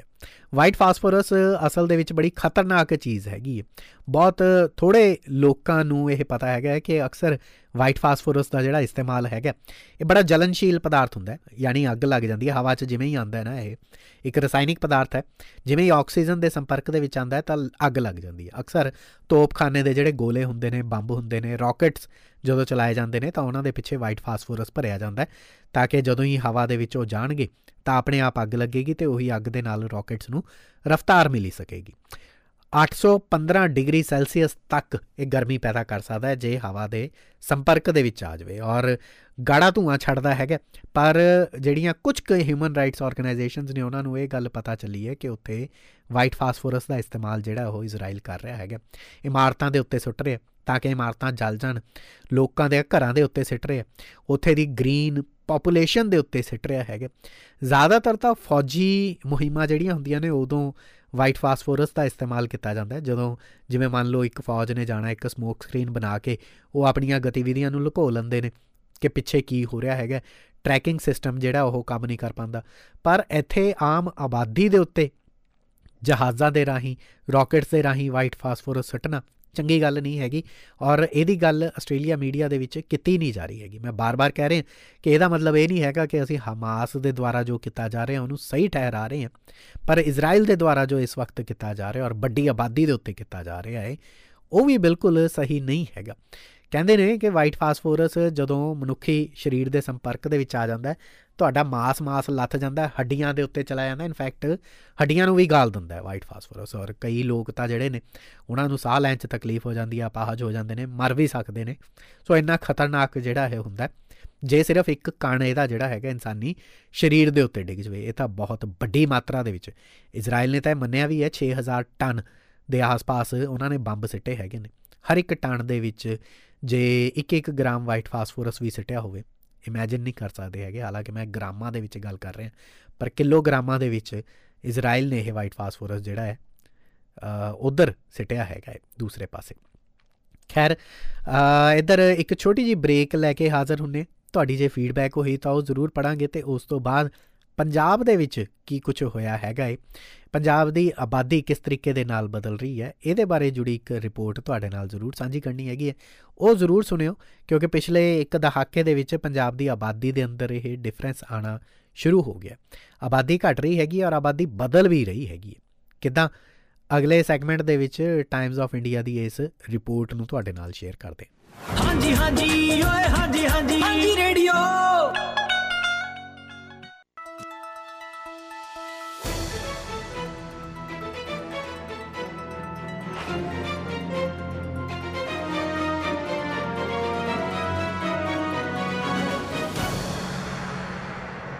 ਜੀ ਬਹੁਤ ਸਵਾਗਤ ਇੱਕ ਵਾਰ ਫਿਰ ਤੋਂ ਨਿਊਜ਼ ਐਂਡ ਵਿਊਜ਼ ਦੇ ਵਿੱਚ। ਜਸਵੰਤ ਡੁੱਗ ਜੀ, ਮਨਕੀਰਤ ਜੀ, ਬਹੁਤ ਬਹੁਤ ਧੰਨਵਾਦ। ਔਰ ਜਸਕਰਨ ਜੀ, ਤੁਹਾਡੇ ਤੱਕ ਮੈਸੇਜ ਦਾ ਜਵਾਬ ਮੈਂ ਲੇਟਰ ਔਨ ਦਿੰਦਾ। ਗੌਰਵ ਬਾਸੀ ਜੀ ਕਹਿੰਦੇ ਜੀ ਪ੍ਰਣਾਮ ਭਾਜੀ, ਇੰਡੀਆ ਤੋਂ ਵਾਪਸ ਆ ਗਏ ਹੈਗੇ। ਔਰ ਜਿਵੇਂ ਹੀ ਵਾਪਸ ਆਇਆ ਤਾਂ ਪਹਿਲਾਂ ਸਾਰੇ ਨਿਊਜ਼ ਐਂਡ ਵਿਊਜ਼ ਦੇ ਜਿਹੜੇ ਪੋਡਕਾਸਟ ਦੇ ਉੱਤੇ ਐਪੀਸੋਡ ਪਏ ਨੇ ਉਹ ਸੁਣੇ। ਧੰਨਵਾਦ ਇਹ ਸਾਰੀ ਜਾਣਕਾਰੀ ਦੇ ਲਈ ਅਤੇ ਆਪਣਾ ਟਾਈਮ ਕੱਢਣ ਦੇ ਲਈ। ਪਰ ਤੁਹਾਡਾ ਧੰਨਵਾਦ ਗੌਰਵ ਜੀ ਕਿ ਤੁਸੀਂ ਟਾਈਮ ਕੱਢ ਕੇ ਇਹ ਸੁਣੇ ਹੈਗੇ ਨੇ। ਥੈਂਕ ਯੂ ਇਸ ਇਨਫੋਰਮੇਸ਼ਨ ਨੂੰ ਪਸੰਦ ਕੀਤਾ ਹੈਗਾ। 931 ਸਟੂਡੀਓ ਨੰਬਰ ਦੇ ਉੱਤੇ ਮੈਸੇਜ ਭੇਜ ਕੇ ਨਿਊਜ਼ ਐਂਡ ਵਿਊਜ਼ ਦੀ ਤਾਰੀਫ ਕਰ ਰਹੇ ਹਾਂ। ਅੱਜ ਮਾਫੀ ਚਾਹੁੰਦੇ ਹਾਂ ਜੀ, ਜਿੱਦਾਂ ਮੈਂ ਪਹਿਲਾਂ ਦੱਸਿਆ ਸੀਗਾ ਲਾਈਵ ਸ਼ੋਅ ਦੇ ਵਿੱਚ ਕਿ ਸਿਹਤ ਨਾਸਾਜ਼ ਹੋਣ ਦੇ ਚੱਲਦੇ ਹਾਂ ਥੋੜ੍ਹਾ ਜਿਹਾ ਸੰਖੇਪ ਦੇ ਵਿੱਚ ਔਰ ਪ੍ਰੋਗਰਾਮ ਨੂੰ ਥੋੜ੍ਹਾ ਅਲੱਗ ਅੰਦਾਜ਼ ਦੇ ਵਿੱਚ ਕਰ ਰਹੇ ਸੀਗੇ। ਇੱਕ ਬਹੁਤ ਕੁਇੱਕ ਜਿਹਾ ਸ਼ੋਅ ਕਰ ਰਹੇ ਸੀਗੇ, ਬਟ ਕਿਉਂਕਿ ਤੁਸੀਂ ਸਾਰੇ ਸੁਣਦੇ ਹੈਗੇ ਨੂੰ ਇਸ ਪ੍ਰੋਗਰਾਮ ਨੂੰ, ਇਸ ਕਰਕੇ ਸੋਚਿਆ ਕਿ ਨਾਗਾ ਨਹੀਂ ਪਾਇਆ ਜਾ ਸਕਦਾ ਹੈਗਾ, ਕੀਤਾ ਜ਼ਰੂਰ ਜਾਣਾ ਚਾਹੀਦਾ ਹੈਗਾ। ਸਪੈਸ਼ਲੀ ਆਹ ਰਿਪੋਰਟ ਜਿਹੜੀ ਮੈਂ ਸਵੇਰੇ ਉੱਠਦੇ ਹੀ ਪੜ੍ਹੀ ਸੀਗੀ, ਅੱਜ ਦੀ ਉਹ ਰਿਪੋਰਟ ਹੈਗੀ ਹੈ, ਤਾਜ਼ੀ ਹੈਗੀ ਹੈ। ਆਮ ਤੌਰ ਦੇ ਉੱਤੇ ਰਿਸਰਚ ਕਰਕੇ ਪ੍ਰੋਗਰਾਮ ਲਿਆਈਦਾ ਹੈਗਾ, ਪਰ ਟਾਈਮਜ਼ ਆਫ ਇੰਡੀਆ ਦੀ ਇਹ ਜਿਹੜੀ ਰਿਪੋਰਟ ਹੈਗੀ ਹੈ, ਮੈਨੂੰ ਇਹ ਲੱਗਿਆ ਕਿ ਕਿਸੇ ਤਰੀਕੇ ਦੇ ਨਾਲ ਇਸ ਦਾ ਜ਼ਿਕਰ ਹੋਣਾ ਚਾਹੀਦਾ ਹੈਗਾ ਹੈ। ਕਿਉਂਕਿ ਖੈਰ ਇਸ ਰਿਪੋਰਟ ਦੇ ਵਿੱਚ ਕਿਤੇ ਨਾ ਕਿਤੇ ਮੈਂ ਖੁਦ ਵੀ ਦੋਸ਼ੀ ਹੈਗਾ, ਅਸੀਂ ਸਾਰੇ ਹੀ ਦੋਸ਼ੀ ਹਾਂ ਜਿਹੜੇ ਆਸਟ੍ਰੇਲੀਆ ਦੇ ਵਿੱਚ ਬੈਠੇ ਹੈਗੇ ਹਾਂ। ਕਿੱਦਾਂ, ਕਿਉਂਕਿ ਸਿਵਲ ਰਜਿਸਟ੍ਰੇਸ਼ਨ ਸਿਸਟਮ ਚੱਲਦਾ ਹੈ, ਜਿਹੜੇ ਕਿ ਇੰਡੀਆ ਦੇ ਵਿੱਚ ਅਕਸਰ ਅੰਕੜੇ ਤਾਂ ਵੈਸੇ ਸੈਂਸਸ ਡਿਪਾਰਟਮੈਂਟ ਦੀ ਤਰਫ ਤੋਂ ਜਿਹੜਾ ਮਰਦਮਸ਼ੁਮਾਰੀ ਕਰਦਾ ਆਸਟ੍ਰੇਲੀਆ, ਇੰਡੀਆ ਦੇ ਵਿੱਚ ਅੰਕੜਾ ਵਿਭਾਗ ਹੈ ਜਿਹੜਾ, ਉਹਨਾਂ ਦੀ ਤਰਫ ਤੋਂ ਕੀਤੇ ਜਾਂਦੇ ਨੇ। ਉਸ ਤੋਂ ਬਾਅਦ ਇਹ CRS ਦੇ ਤਹਿਤ ਸੈਂਸਸ ਤੋਂ ਬਾਅਦ ਜਿਹੜੇ ਨੇ ਅਲੱਗ-ਅਲੱਗ ਕਿਸਮ ਦੇ ਪਾਪੂਲੇਸ਼ਨ ਗਰੋਥ ਨੂੰ ਨਾਲ ਲੈ ਕੇ ਜੁੜੇ ਹੋਏ ਜਿਹੜੇ ਟਰੈਂਡ ਹੈਗੇ ਨੇ ਉਹ ਦੱਸੇ ਜਾਂਦੇ ਹੈਗੇ ਨੇ।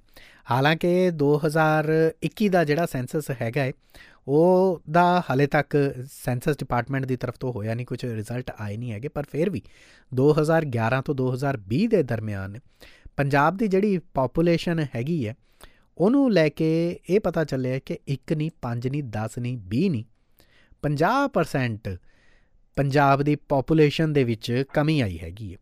ਉਹ ਕਿਸ ਤਰੀਕੇ ਦੇ ਨਾਲ ਕਮੀ ਆਈ ਹੈਗੀ ਹੈ, ਔਰ ਇਹ ਰਿਪੋਰਟ ਜਿਹੜੀ ਹੈ ਬੜੀ ਧਿਆਨ ਦੇ ਨਾਲ, ਹਾਲਾਂਕਿ ਸਟੈਟਸ ਬਹੁਤ ਹੈਗੇ ਨੇ ਪਰ ਮੈਂ ਕੋਸ਼ਿਸ਼ ਕਰਦਾ ਕਿ ਰਿਪੀਟ ਦੱਸ ਕੇ ਤੁਹਾਨੂੰ ਇਹ ਸਟੈਟਸ ਸੁਣਾਵਾਂ ਤਾਂ ਕਿ ਤੁਹਾਨੂੰ ਸਮਝਾ ਸਕਾਂ ਕਿ ਹੋ ਕੀ ਰਿਹਾ, ਰਿਪੋਰਟ ਇੰਨੀ ਸੀਰੀਅਸ ਕਿਉਂ ਹੈਗੀ ਹੈ।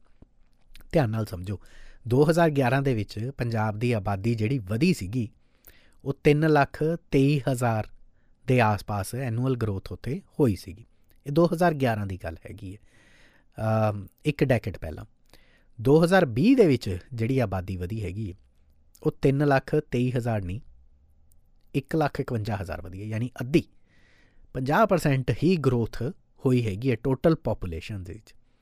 ਔਰ CRS ਨੇ ਇਹ ਵੀ ਗੱਲ ਦੱਸੀ ਹੈ ਕਿ ਇਹ ਜਿਹੜੀ ਗਰੋਥ ਜਿਹੜੀ ਹੋਈ ਹੈਗੀ ਹੈ, ਜਿਵੇਂ ਨਾਰਮਲੀ ਇੰਡੀਆ ਦੇ ਵਿੱਚ ਜਿੰਨੀ ਪਾਪੂਲੇਸ਼ਨ ਵੱਧ ਰਹੀ ਹੈ ਉਹ ਆਲਮੋਸਟ 3% ਦੇ ਆਸ-ਪਾਸ ਵੱਧ ਰਹੀ ਹੈ। ਪੰਜਾਬ ਦੇ ਵਿੱਚ ਜਿਹੜੀ ਆਬਾਦੀ ਵੱਧ ਰਹੀ ਹੈ ਉਹ ਓਨਲੀ 1.65%, ਯਾਨੀ ਅੱਧੀ ਆਬਾਦੀ ਜਦੋਂ ਨੈਸ਼ਨਲ ਗਰੋਥ ਦੇ ਕੰਪੈਰੇਟਿਵਲੀ ਰੱਖਦੇ ਹੈਗੇ ਆ ਤਾਂ ਪੰਜਾਬ ਦੀ ਆਬਾਦੀ ਉਨੀ ਵੱਧ ਨਹੀਂ ਰਹੀ ਹੈਗੀ। ਪੰਜਾਬ ਦੀ ਆਬਾਦੀ ਵੱਧ ਨਹੀਂ ਰਹੀ ਹੈਗੀ, ਇਹ ਗੱਲ ਖਾਸ ਤੌਰ ਦੇ ਉੱਤੇ ਸਮਝਣ ਵਾਲੀ ਹੈਗੀ ਹੈ। 2001 ਦੇ ਵਿੱਚ ਇੰਡੀਆ ਦੀ ਪਾਪੂਲੇਸ਼ਨ ਜਿਹੜੀ ਸੀਗੀ ਉਹ 2.37% ਵੱਧ ਰਹੀ ਸੀਗੀ ਅਤੇ 2011 ਦੇ ਵਿੱਚ 2.29% ਵੱਧ ਰਹੀ ਹੈ। ਸੋ ਡੈਫੀਨੇਟਲੀ ਇੰਡੀਆ ਦੀ ਪਾਪੂਲੇਸ਼ਨ ਵੀ ਉਸ ਤੋਂ 10 ਸਾਲ ਪਹਿਲਾਂ ਦੇ ਨਾਲੋਂ ਜ਼ਿਆਦਾ ਥੋੜ੍ਹੀ ਜਿਹੀ ਘਟੀ ਜ਼ਰੂਰ ਹੈਗੀ ਹੈ, ਪਰ ਇੰਨੀ ਨਹੀਂ ਜਿੰਨੀ ਪੰਜਾਬ ਦੀ ਘਟ ਗਈ ਹੈ। ਪੰਜਾਬ ਦੇ ਵਿੱਚ 2011 ਦੇ ਵਿੱਚ ਜਿਨ੍ਹਾਂ ਲੋਕਾਂ ਦਾ ਜਨਮ ਹੋਇਆ ਉਹਨਾਂ ਦੀ ਗਿਣਤੀ, ਸਿਰਫ 2011 ਦੀ ਗੱਲ ਕਰ ਰਿਹਾ ਮੈਂ, ਪੰਜਾਬ ਦੇ ਅੰਦਰ 2011 ਦੇ ਵਿੱਚ 5,11,058 ਲੋਕਾਂ ਦਾ ਜਨਮ ਹੋਇਆ ਸੀ 2011 'ਚ। ਸੋ ਪਿਛਲੇ ਅੰਕੜੇ ਛੱਡ ਵੀ ਦਵੋ ਤਾਂ ਮੋਟਾ ਜਿਹਾ ਸਮਝੋ ਕਿ ਪੰਜਾਬ 'ਚ 5,11,000 ਲੋਕਾਂ ਦਾ ਜਨਮ ਹੋਇਆ ਸੀ 2011 'ਚ। ਹੁਣ 5,11,000 ਦੇ ਮੁਕਾਬਲੇ 2020 'ਚ, ਉਹ ਤੋਂ 10 ਸਾਲ ਬਾਅਦ 3,81,000 ਲੋਕਾਂ ਦਾ ਜਨਮ ਹੋਇਆ। ਬਰਥ ਦੇਖ ਰਹੇ ਹੋ ਤੁਸੀਂ, ਲੋਕਾਂ ਦੀ ਜਿਹੜੇ ਪੈਦਾ ਹੋਣ ਦੀ ਗਿਣਤੀ ਹੈ ਉਹ ਪੰਜਾਬ ਦੇ ਵਿੱਚ ਘਟੀ ਹੈ। ਪਲੱਸ 2011 'ਚ 1,87,000 ਮੌਤਾਂ ਹੋਈਆਂ ਸੀ। 2020 ਦੇ ਵਿੱਚ 2,29,000 ਮੌਤਾਂ ਹੋਈਆਂ ਨੇ। ਮੌਤ ਦਰ ਵਧੀ ਹੈ, ਜਨਮ ਦਰ ਘਟੀ ਹੈਗੀ ਹੈ। ਹੁਣ ਇੱਕ ਕੰਪੈਰੀਜ਼ਨ ਦੱਸਦਾ ਤੁਹਾਨੂੰ ਪੰਜਾਬ ਦੇ ਬਰਾਬਰ ਹਰਿਆਣੇ ਦਾ। ਗੁਆਂਢੀ ਸੂਬਾ ਪੰਜਾਬ 'ਚੋਂ ਨਿਕਲਿਆ ਹੋਇਆ ਹੈਗਾ। ਪੰਜਾਬ 'ਚ ਜਿੱਥੇ ਜਿਹੜੀਆਂ 2011 ਦੇ ਵਿੱਚ 5,11,000 ਲੋਕਾਂ ਦਾ ਜਨਮ ਹੋਇਆ ਸੀ, ਉੱਥੇ ਹਰਿਆਣੇ 'ਚ 5,63,000 ਲੋਕਾਂ ਦਾ ਜਨਮ ਹੋਇਆ ਸੀ। ਅਤੇ 2020 ਦੇ ਵਿੱਚ 5,11 ਦੇ ਮੁਕਾਬਲੇ ਪੰਜਾਬ ਦੇ ਵਿੱਚ 3,81,000 ਦਾ ਜਨਮ ਹੋਇਆ, ਯਾਨੀ ਘਟਿਆ। ਆਲਮੋਸਟ 2 ਲੱਖ ਦਾ ਫਰਕ ਪਿਆ। ਹਰਿਆਣੇ ਦੇ ਵਿੱਚ 5,63 ਤੋਂ ਵੱਧ ਕੇ 5,91,914 ਲੋਕਾਂ ਦਾ ਜਨਮ ਹੋਇਆ। ਵਧਿਆ 30,000 ਦੇ ਆਸ-ਪਾਸ ਲੋਕਾਂ ਦੀ ਬਰਥ ਰੇਟ ਹਰਿਆਣੇ ਦੇ ਵਿੱਚ ਵਧੀ ਹੈ। ਸੇਮ ਚੀਜ਼ ਡੈਥ ਰੇਟ ਦੀ ਜਦੋਂ ਗੱਲ ਕਰੀਏ, ਮੌਤਾਂ ਦੀ ਗੱਲ ਕਰੀਏ, ਤਾਂ ਪੰਜਾਬ 'ਚ 2011 'ਚ 1,87,000 ਲੋਕਾਂ ਦੀ ਮੌਤ ਹੋਈ ਸੀ। 2020 'ਚ ਵੱਧ ਗਈ, 2,29,000 ਲੋਕਾਂ ਦੀ ਹੋ ਗਈ। ਸੋ ਇਹ ਇੱਕ ਚੀਜ਼ ਜਿਹੜੀ ਹੈ। ਔਰ ਹਰਿਆਣੇ ਦੇ ਵਿੱਚ ਜਿਹੜੀ ਹੈ 2,12,000 ਲੋਕਾਂ ਦੀ ਮੌਤ ਹੋਈ ਹੈ। ਸੋ ਜੇ 5,91,000 ਜਨਮ ਹੋਏ ਨੇ, 2,12,000 ਮੌਤਾਂ ਹੋਈਆਂ, ਪਰ ਪੰਜਾਬ 'ਚ 3,81,000 ਲੋਕਾਂ ਦਾ ਜਨਮ ਹੋਇਆ ਅਤੇ 2,29,000 ਲੋਕਾਂ ਦੀ ਮੌਤ ਹੋਈ ਹੈ। ਸੋ ਇਹ ਇੱਕ ਬਹੁਤ ਸੀਰੀਅਸ ਇਸ਼ੂ ਹੈਗਾ ਕਿ ਪੰਜਾਬ 'ਚ ਲੋਕ ਇੰਨੇ ਮਰ ਕਿਉਂ ਰਹੇ ਨੇ। ਕਾਰਨ ਦੱਸੇ ਜਾ ਰਹੇ ਨੇ। ਕਾਰਨ ਸੁਣ ਕੇ ਇਹ ਰਿਪੋਰਟ ਜਿਹੜੀ ਸੀਗੀ ਉੱਥੋਂ ਮੈਨੂੰ ਹੈਰਾਨੀ ਹੋਈ ਹੈ। ਪੰਜਾਬ ਦੇ ਮੂਲ ਲੋਕਾਂ ਦੀ ਆਬਾਦੀ ਬਦਲ ਰਹੀ ਹੈ। ਪੰਜਾਬ ਦੇ ਲੋਕ ਜਿਹੜੇ ਅਕਸਰ ਮੰਨੇ ਜਾਂਦੇ ਸੀਗੇ ਕਿ ਲੰਮੀਆਂ ਉਮਰਾਂ ਭੋਗਣ ਵਾਲੇ ਹੈਗੇ ਨੇ, ਹੱਟੇ ਕੱਟੇ ਹੈਗੇ ਨੇ, ਤਗੜੇ ਹੈਗੇ ਨੇ। ਇੱਕ ਟਾਈਮ ਦੇ ਉੱਤੇ ਸਕੂਲਾਂ ਦੇ ਵਿੱਚ ਤਾਂ ਇਹ ਵੀ ਪੜ੍ਹਦੇ ਹੁੰਦੇ ਸੀ ਕਿ ਜਦੋਂ ਪਰ ਕੈਪੀਟਾ ਮਿਲਕ ਕੰਜ਼ੰਪਸ਼ਨ ਦੀ ਗੱਲ ਆਉਂਦੀ ਹੈ ਤਾਂ ਪੰਜਾਬ ਦੇ ਲੋਕ ਵੱਧ ਦੁੱਧ ਪੀਂਦੇ ਹੈਗੇ ਨੇ ਦੁਨੀਆ ਦੇ ਜਾਂ ਇੰਡੀਆ ਦੇ ਕਿਸੇ ਵੀ ਹਿੱਸੇ ਦੇ ਨਾਲੋਂ ਜ਼ਿਆਦਾ। ਔਰ ਇਹ ਵੀ ਕਿਹਾ ਜਾਂਦਾ ਸੀਗਾ ਕਿ ਇੰਡੀਆ ਦੇ ਵਿੱਚ ਬਿਹਾਰ ਦੀ ਜਦੋਂ ਗੱਲ ਆਉਂਦੀ ਹੈ, ਉੜੀਸਾ ਦੀ ਜਦੋਂ ਗੱਲ ਆਉਂਦੀ ਹੈ, ਮਹਾਰਾਸ਼ਟਰ ਦੀ ਗੱਲ ਆਉਂਦੀ ਹੈ, ਉੱਥੋਂ ਦੀ ਆਬਾਦੀ ਦੁੱਧ ਕੰਜ਼ਿਊਮ ਨਹੀਂ ਕਰ ਸਕਦੀ ਕਿਉਂਕਿ ਉਹਨਾਂ ਦੀਆਂ ਹੱਡੀਆਂ ਨੂੰ ਦੁੱਧ ਪਚਦਾ ਨਹੀਂ ਹੈਗਾ, ਉਹਨਾਂ ਦੇ ਸਰੀਰ ਨੂੰ ਨਹੀਂ ਪਚਦਾ। ਪੰਜਾਬ ਦੇ ਲੋਕ ਦੁੱਧ, ਮੱਖਣ, ਮਲਾਈਆਂ ਦੇ ਨਾਲ ਖੇਡਦੇ ਹੁੰਦੇ ਸੀਗੇ। ਮੌਤ ਦਰ ਘੱਟ ਹੁੰਦੀ ਸੀ, ਜਨਮ ਦਰ ਵੱਧ ਹੁੰਦੀ ਸੀ, ਤਕੜੇ ਲੋਕ ਹੁੰਦੇ ਸੀਗੇ। ਇੱਕ ਤਾਂ ਇਹ ਕਾਰਨ ਰਿਹਾ ਹੈਗਾ ਹੈ ਕਿ ਉਹ ਹੁਣ ਪੰਜਾਬ ਦੀ ਮੂਲ ਆਬਾਦੀ ਨਹੀਂ ਰਹੀ। ਜੇ ਮੂਲ ਨਹੀਂ ਰਹੀ ਹੈਗੀ ਤਾਂ ਕਿੱਥੇ ਗਈ? ਦੂਸਰਾ ਕਾਰਨ ਇਹ ਵੀ ਰਿਹਾ ਮੌਤ ਦਰ ਵਧਣ ਦਾ ਕਿ ਪੰਜਾਬ ਦੇ ਲੋਕ ਨਸ਼ਿਆਂ ਦੀ ਪਕੜ ਦੇ ਵਿੱਚ ਹੈਗੇ ਨੇ। ਔਰ ਇਹ ਜਿਹੜਾ ਉੜਤਾ ਪੰਜਾਬ ਵਰਗੇ ਕੰਸੈਪਟ ਨੂੰ ਕਿਹਾ ਜਾਂਦਾ ਹੈ ਕਿ ਝੂਠੇ ਹੈਗੇ ਨੇ, ਨਹੀਂ ਹੈਗੇ ਝੂਠੇ। ਐਨਾਲਿਸਿਸ ਸਾਫ਼-ਸਾਫ਼ ਇਸ਼ਾਰਾ ਦੱਸ ਰਹੇ ਨੇ ਕਿ ਐਨਾਲਿਸਿਸ ਜਿਹੜੇ ਜੋ ਪੰਜਾਬ ਦੀ ਤਸਵੀਰ ਆ ਉਹ ਝੂਠੇ ਨਹੀਂ ਹੈਗੇ। ਬਹੁਤ ਸਾਰੇ ਲੋਕਾਂ ਦੀ ਮੌਤ ਜਿਹੜੀ ਹੈਗੀ ਹੈ ਇਸ ਕਰਕੇ ਹੋ ਰਹੀ ਹੈ ਕਿਉਂਕਿ ਉਹਨਾਂ ਦੀਆਂ ਹੱਡੀਆਂ ਦੇ ਵਿੱਚ, ਉਹਨਾਂ ਦੇ ਸਰੀਰਾਂ ਦੇ ਅੰਦਰ ਹੁਣ ਦੁੱਧ ਨਹੀਂ, ਦੁੱਧ ਦੀ ਜਗ੍ਹਾ ਇੱਕ ਹੋਰ ਚਿੱਟਾ ਪਦਾਰਥ ਦੌੜ ਰਿਹਾ ਹੈਗਾ। ਕਲੀਅਰਲੀ ਟਾਈਮਜ਼ ਆਫ ਇੰਡੀਆ ਨੇ ਆਪਣੀ ਇੱਕ ਰਿਪੋਰਟ ਦੇ ਵਿੱਚ ਇੱਕ ਗੱਲ ਜ਼ਰੂਰ ਦੱਸੀ ਹੈਗੀ ਹੈ ਕਿ 2 ਕੰਟਰਾਸਟਿੰਗ ਟਰੈਂਡ ਜਿਹੜੇ ਨੇ ਉਹ ਪੰਜਾਬ ਦੀ ਪਾਪੂਲੇਸ਼ਨ 'ਚ ਦਿਖੇ ਨੇ। ਪਹਿਲਾ, ਜਿਵੇਂ ਹੀ ਪੰਜਾਬ ਦੇ ਜਿਹੜੇ ਮੂਲ ਵਸਨੀਕ ਲੋਕ ਨੇ ਉਹ ਯੰਗ ਹੁੰਦੇ ਨੇ ਤਾਂ ਉਹ ਪੰਜਾਬ ਛੱਡ ਕੇ ਵਿਦੇਸ਼ਾਂ 'ਚ ਚਲੇ ਜਾਂਦੇ ਨੇ, ਵੱਡਾ ਰੀਜ਼ਨ। ਦੂਸਰਾ, ਜਿਹੜੇ ਪੰਜਾਬ ਦੇ ਲੋਕ ਪੰਜਾਬ ਨੂੰ ਛੱਡ ਕੇ ਵਿਦੇਸ਼ਾਂ 'ਚ ਚਲੇ ਗਏ ਤਾਂ ਪੰਜਾਬ ਦੇ ਵਿੱਚ ਉਸ ਗੈਪ ਨੂੰ ਭਰਨ ਦੇ ਲਈ ਦੂਸਰੇ ਸੂਬਿਆਂ ਦੇ ਵਿੱਚੋਂ ਲੋਕ ਆ ਰਹੇ ਨੇ। ਫੋਰ ਐਗਜ਼ਾਮਪਲ, ਪਿਛਲੇ 1 ਡੈਕੇਡ ਦੇ ਵਿੱਚ ਯੂਪੀ ਦੇ ਅੰਦਰ ਮੁਸਲਮਾਨ ਖੁਦ ਨੂੰ ਸੇਫ ਫੀਲ ਨਹੀਂ ਕਰ ਰਹੇ ਹੈਗੇ ਭਾਜਪਾ ਦੀ ਸਰਕਾਰ ਆਉਣ ਤੋਂ ਬਾਅਦ। ਜਿੰਨਾ ਮਰਜ਼ੀ ਤੁਸੀਂ ਕਿਸੇ ਪੋਲੀਟੀਕਲ ਕਲਾਸ ਦੇ ਹੱਕ ਦੇ ਵਿੱਚ ਹੋਵੋ, ਵਿਰੋਧ ਦੇ ਵਿੱਚ ਹੋਵੋ, ਪਰ ਇਹ ਗੱਲ ਨੂੰ ਮੰਨ ਕੇ ਚੱਲਿਓ ਕਿ ਇਹ ਸੱਚਾਈ ਹੈਗੀ ਹੈ। ਮੁਸਲਮਾਨ ਜਿਹੜੇ ਨੇ ਉਹ ਖੁਦ ਨੂੰ ਸੇਫ ਫੀਲ ਨਹੀਂ ਕਰਦੇ ਹੈਗੇ ਪੰਜਾਬ ਦੇ ਵਿੱਚ, ਯੂਪੀ ਦੇ ਵਿੱਚ। ਸੋ ਇਸ ਕਰਕੇ ਉਹ ਪੰਜਾਬ ਦੇ ਵੱਲ ਆ ਰਹੇ ਹੈਗੇ ਨੇ ਕਿਉਂਕਿ ਕਹਿ ਰਹੇ ਨੇ ਕਿ ਪੰਜਾਬ ਇੱਕ ਸੈਕੂਲਰ ਸਟੇਟ ਹੈਗਾ ਅਤੇ ਇੱਥੇ ਉਸ ਤਰੀਕੇ ਦੇ ਨਾਲ ਕਤਲੋ ਗਾਰਤ ਨਹੀਂ ਹੁੰਦੇ ਹੈਗੇ ਜਿੱਦਾਂ ਦੂਸਰੀਆਂ ਸਟੇਟਾਂ ਦੇ ਵਿੱਚ ਹੁੰਦੇ ਹੈਗੇ ਨੇ। ਦੂਸਰਾ ਇਹ ਕਾਰਨ ਹੈ। ਇਨਫੈਕਟ ਇਹਦੇ ਕੁਛ ਸਾਫ਼-ਸਾਫ਼ ਰੀਜ਼ਨਸ ਵੀ ਦੇਖੇ ਜਾ ਸਕਦੇ ਹੈਗੇ ਨੇ।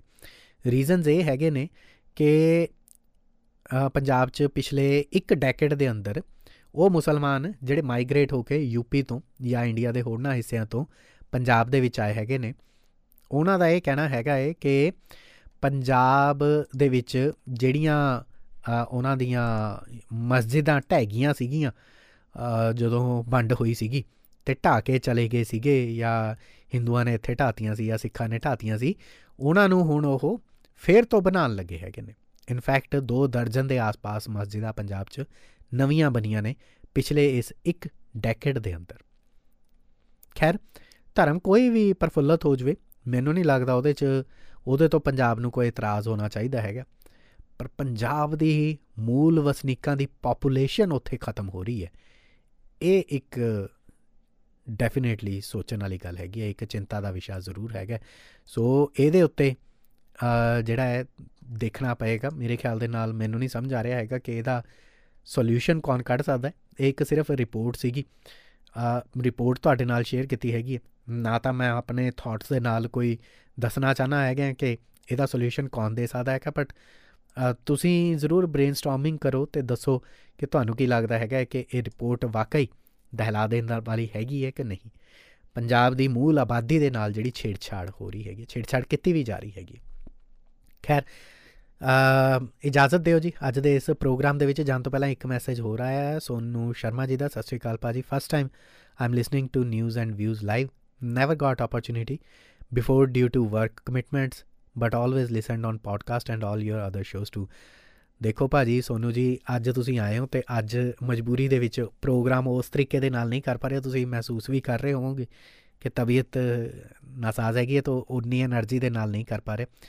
ਕਹਿੰਦੇ I reckon you are working really hard to bring all the information to us. I really appreciate your hard work. So thank you so much ਭਾਜੀ, ਥੈਂਕ ਯੂ ਜੀ। ਅੰਗਰੇਜ਼ੀ 'ਚ ਜਿਵੇਂ ਕੁੜੀਆਂ ਕਹਿੰਦੀਆਂ AWWWW, thank you so much, keep it up, best wishes Sonu Sharma ji. ਸੋਹਣੀ feedback ਹੈ ਜੀ, ਔਰ ਇਸ ਕਿਸਮ ਦੇ ਜਿਹੜੇ ਆਪਣੇ ਵਿਚਾਰ ਹੈਗੇ ਨੇ, ਆਪਣੀਆਂ ਫੀਡਬੈਕਸ ਰਹਿ ਕੇ ਸਮੇਂ-ਸਮੇਂ 'ਤੇ ਭੇਜਦੇ ਰਿਹਾ ਕਰੋ। ਫਿਲਹਾਲ ਨਿਊਜ਼ ਐਂਡ ਵਿਊਜ਼ ਪ੍ਰੋਗਰਾਮ ਦੇ ਵਿੱਚ ਇੰਨਾ ਹੀ। ਮੈਨੂੰ ਗੌਤਮ ਕਪਿਲ ਨੂੰ ਦਿਓ ਇਜਾਜ਼ਤ, ਰੱਖੋ ਸਿਹਤਾਂ ਦਾ ਖਿਆਲ। ਪ੍ਰੋਗਰਾਮ ਨੂੰ ਤੁਸੀਂ ਪੋਡਕਾਸਟ 'ਤੇ ਵੀ ਸੁਣ ਰਹੇ ਹੋਏ ਤਾਂ ਵੀ ਫੀਡਬੈਕ ਭੇਜਣੀ ਜਾਰੀ ਰੱਖਿਓ।